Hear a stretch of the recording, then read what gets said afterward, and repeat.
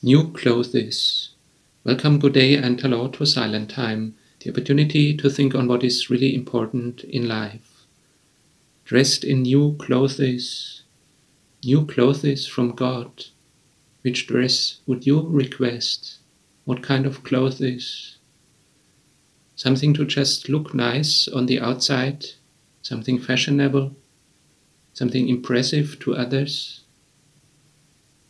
Or would you also be interested in the dress of salvation, so to say? The dress of salvation that also changes our inner being, that makes us as God wants us to be. It is for free. The only thing we have to give up is our egoistic behavior, is our old being that is only interested in their own advantage, that does not care about others.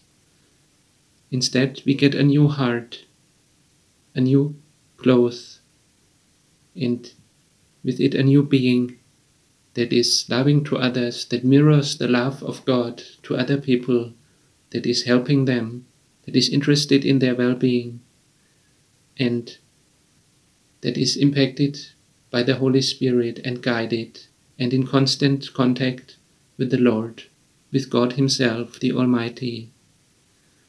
Isaiah 61 verse 10, Jerusalem rejoices because of what the Lord has done.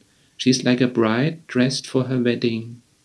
God has clothed her with dresses of salvation and victory. God has clothed her with dresses of salvation and victory.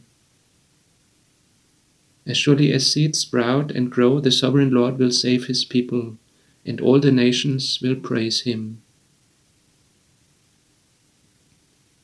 Lord, we ask for that kind of dress that totally changes us, that makes us fit into Your kingdom. We ask for forgiveness where we live to our old being, in sinful behavior, harming others, harming ourselves, where we are not interested in You. Thank You for Your forgiveness and for Your free offer that You want to change us and give us new dresses. We praise You forever. Amen.